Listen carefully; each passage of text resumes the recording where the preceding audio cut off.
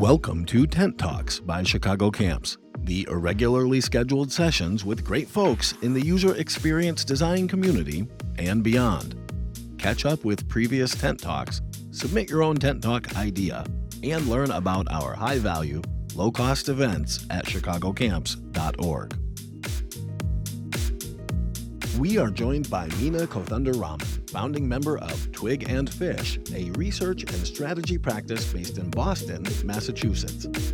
Meena shares her thoughts on how research is more than just asking questions.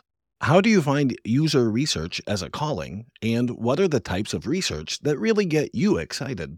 So I've always been curious about people. I'm a people nerd. I love human stories. I love hearing about people. I always wanted to actually go into psychology, and somehow I ended up thinking, okay, psychology, and then I got somehow veered away to architecture and ended up in computer science, which was a bit bizarre. It's sort of an odd journey. But the best part of it is I actually, in one of my first co-op terms, which is amazing that I even had a chance to do co-op, was one of the first cohorts in my university. One of my mentors was actually basically a user experience researcher. And my first project was actually researching a new design for a payphone in Canada.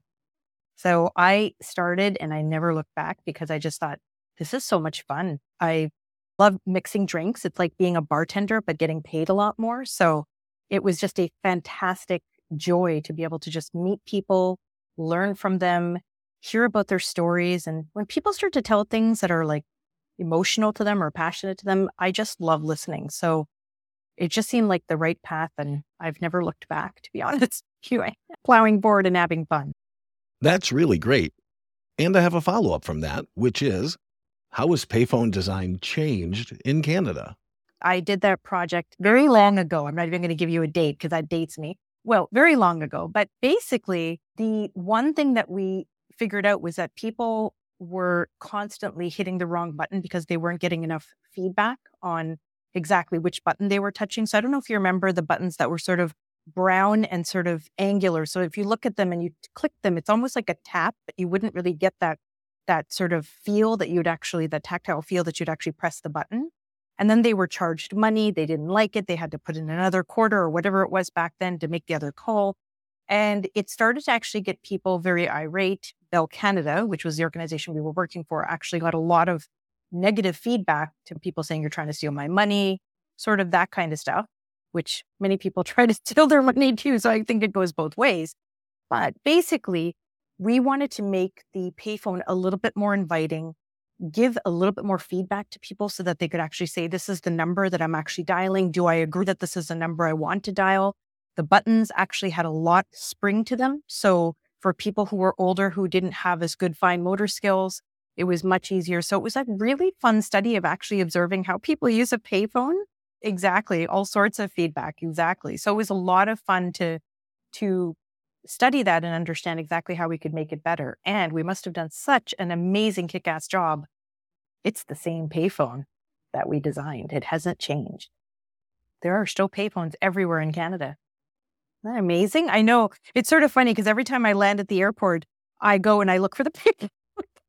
Every time I go home, I'm like, oh my God, is the payphone still there? Yes, it is. I take a picture of me standing next to it. I have a whole bunch of pictures standing next to the payphone. Everybody does have some sort of mobile phone or some sort of mobile technology or some sort of something with them. So, but it is still used. I've seen people use it and like, wow.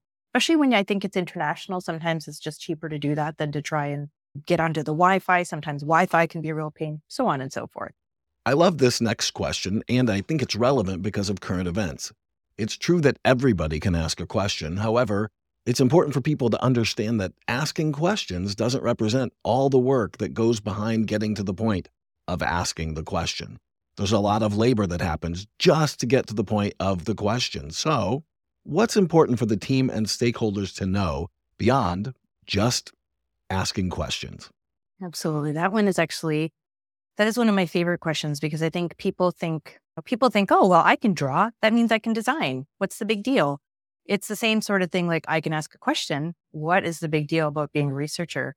And I think, to be very honest with you, Russ, I think part of this sort of fable that's out there has been created by researchers themselves because we tend to get an ask. We don't really challenge it. We just go with it.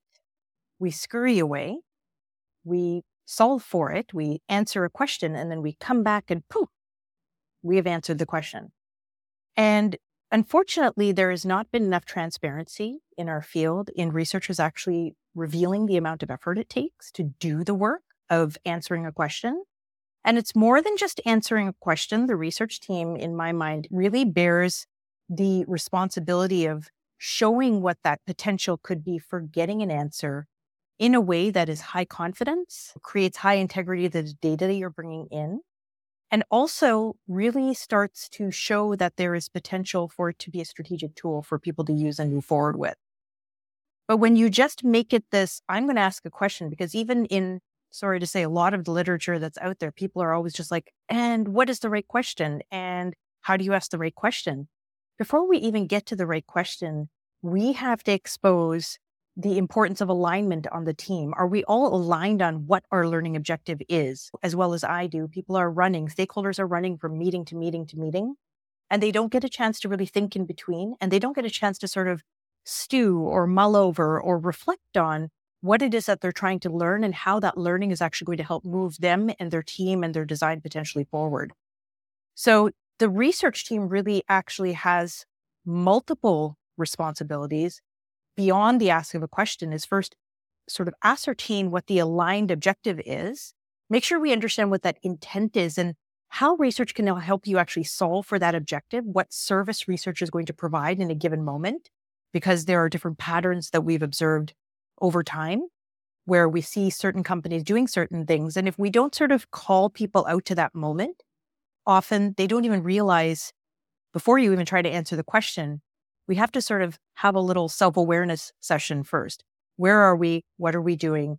How do we need this information? Why do we need this information? What do we already know? And what do we not know? And sort of get all of that detail aligned before you then even ascertain that learning objective and then move forward into recruiting, taking time to recruit. Now, recruiting is such an important topic, more so than it has ever been, because when we say we want a balance of people that we're looking for, we need to make sure it's a balance across populations of different races, ethnicities, genders, whatever the word is whatever the focus is, we need to truly attempt a balance and not just sort of do the gratuitous balance.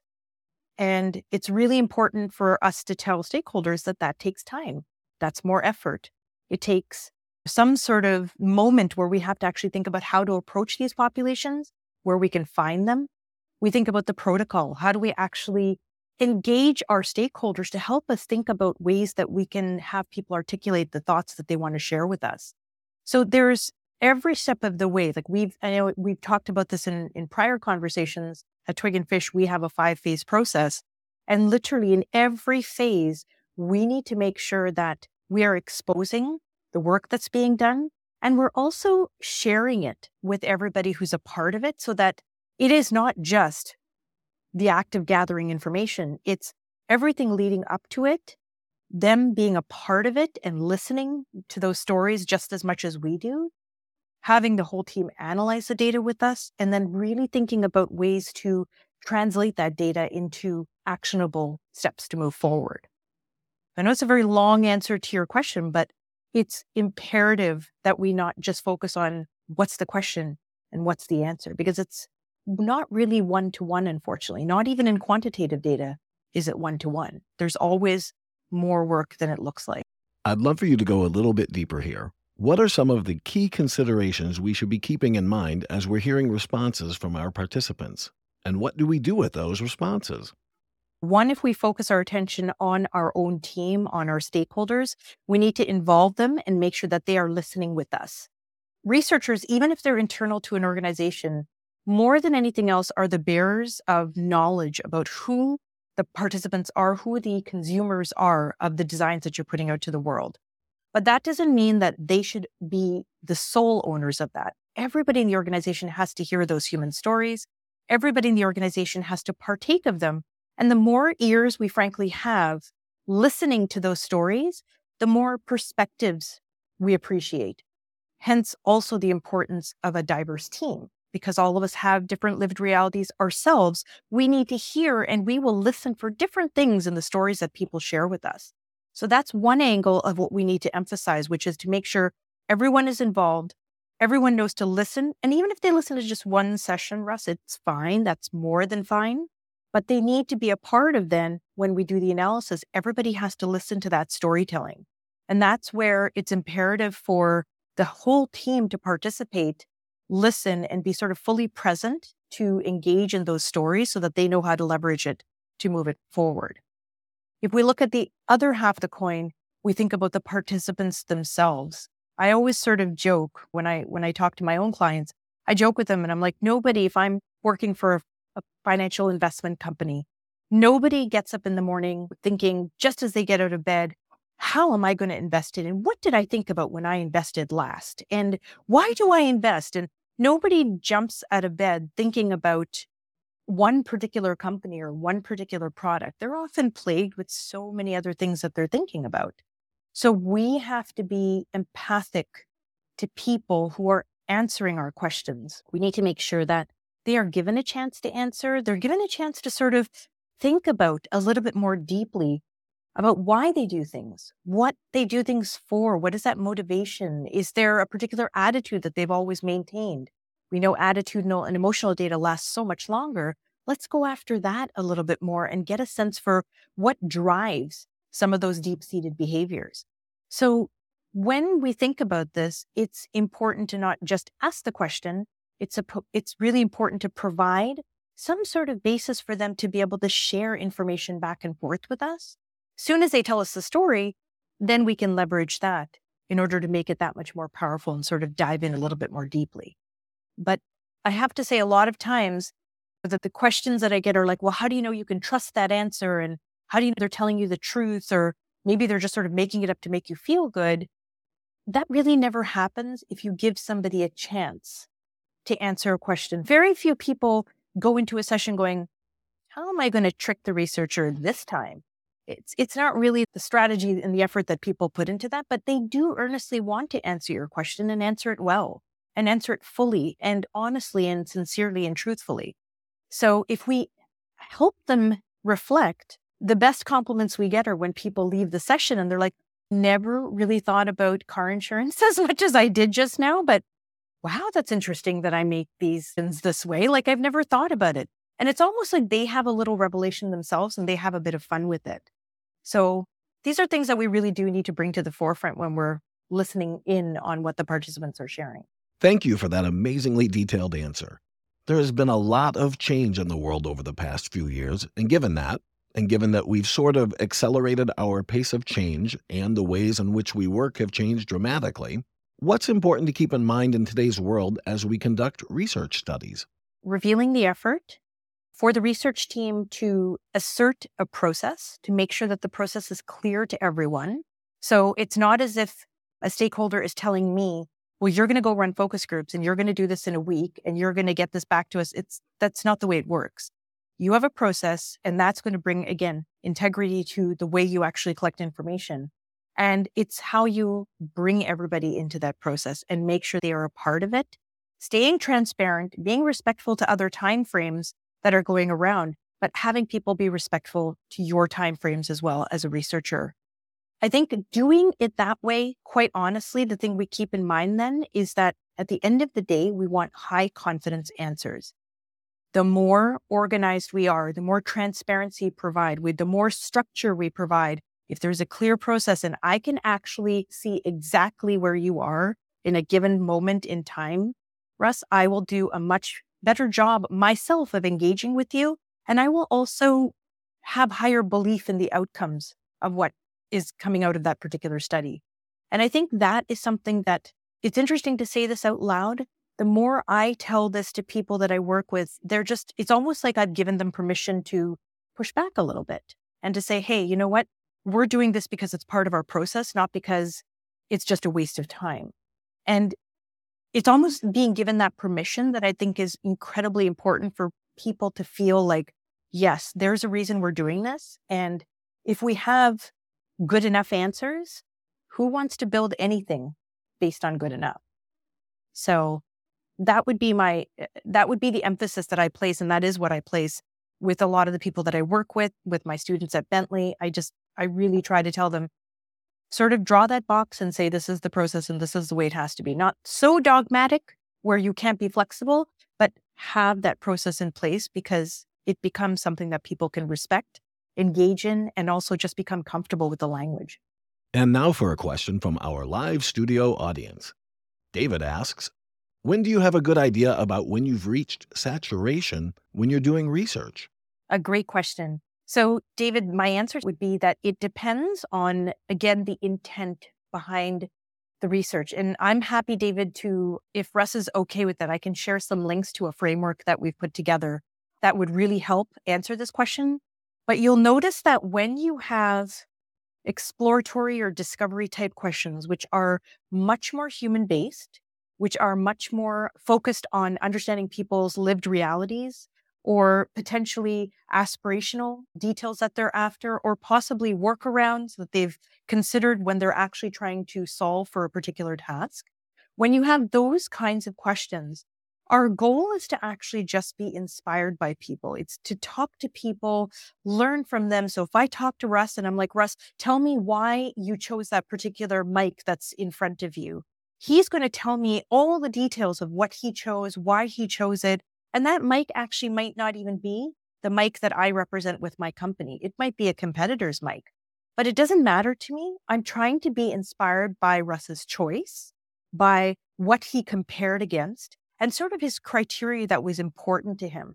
When you are looking for inspirational data, which is often what pure qualitative data is, thick, rich data, it's actually binary, believe it or not. You have been inspired or you haven't been inspired.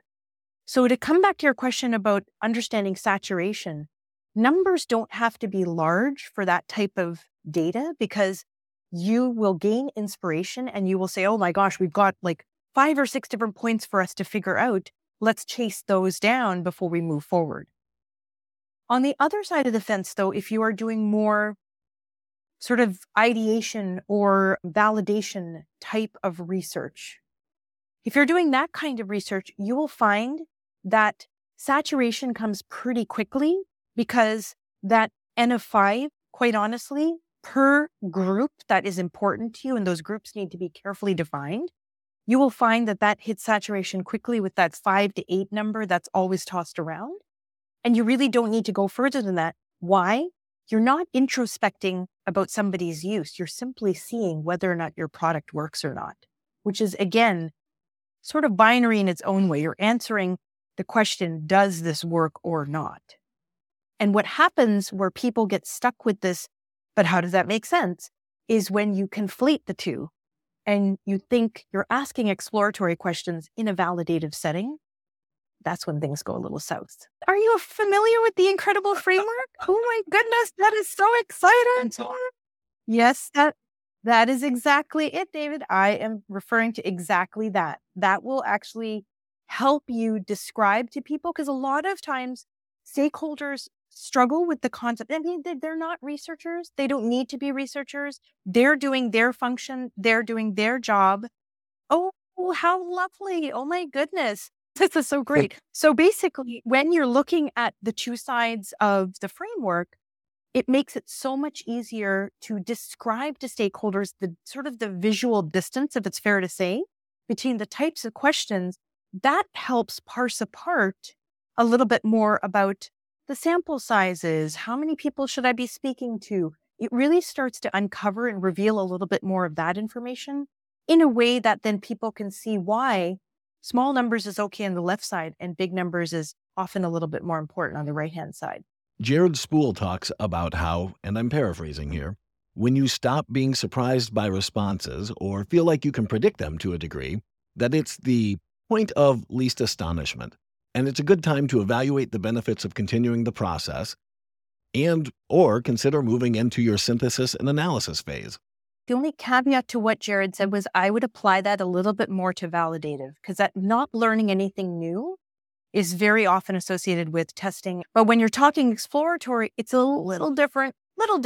There is that somewhat same element of not learning anything new, but not quite as much because your numbers, again, are not so large. You're going to come out with a lot of different learning. And the question is how to make sense and how to find the patterns across that, which is a different challenge, if that's fair to say. We have a multi-part question from our live studio audience. What are some of the ways that research teams are enabled to do their best work? How are they succeeding the most? How are they being set up for success? And what does that look like in an organization? It comes back to a little bit about what I said before, that I sort of encourage all researchers that I work with.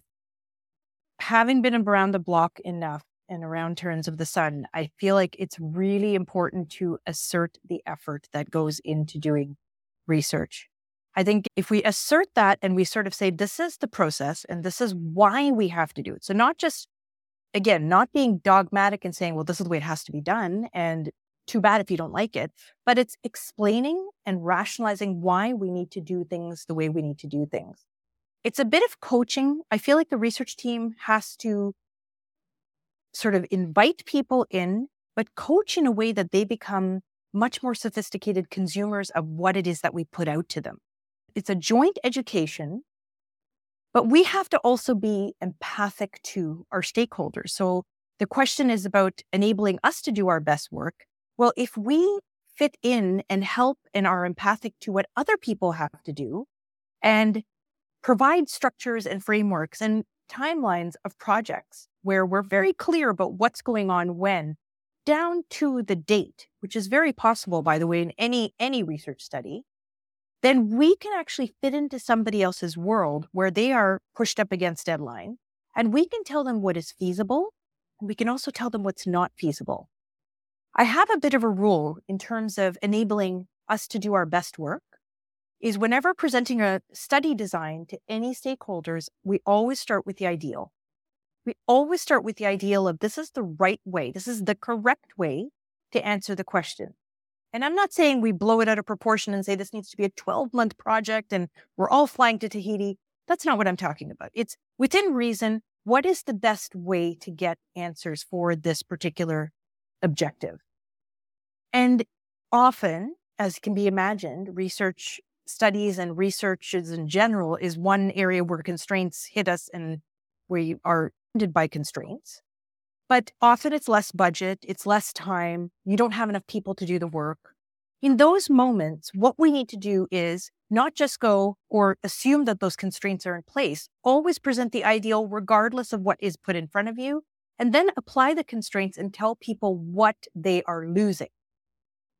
Again, we don't make that clear. We don't make that clear to stakeholders. So if we did it the last time in half the time, but killed ourselves in the process, that's actually a bit of our fault. We need to be transparent and say, okay, well, we can't do an N of 48 in 1 week. We can't even do an N of 24 in 1 week. We can do an N of 12. But by getting 1/4 of the data, this is what you might lose. We need to be very clear about what is lost, because then either the stakeholder will say, yes, this is what we're going to do, and I'm sorry we're losing that, but that's what we have to do. But they're now made aware of the fact that there's a better way to do things, so they themselves can learn, maybe ask for more time, or maybe ask for more budget, or whatever. Exactly. Yep. It can totally be ambitious. But the key is that we can be very clear in what is lost. And as soon as that conversation happens, we are respecting the stakeholder, saying, we understand you're pushed up against the wall, but we're also preparing them for the next time. Because when they come back and say, we're pushed up against the wall again, you can go, that's because you're not a very good planner and you're now taking your baggage and putting it onto my plate. And as a researcher, I'm not okay with that. So it's, again, creating some sort of guideline, but making sure that we can indeed be transparent, have a conversation, and show why things are being done a certain way and what you will get out of it or what you will lose from not doing it. Thanks for listening to Tent Talks. Check out our other great Tent Talk sessions and events at chicagocamps.org.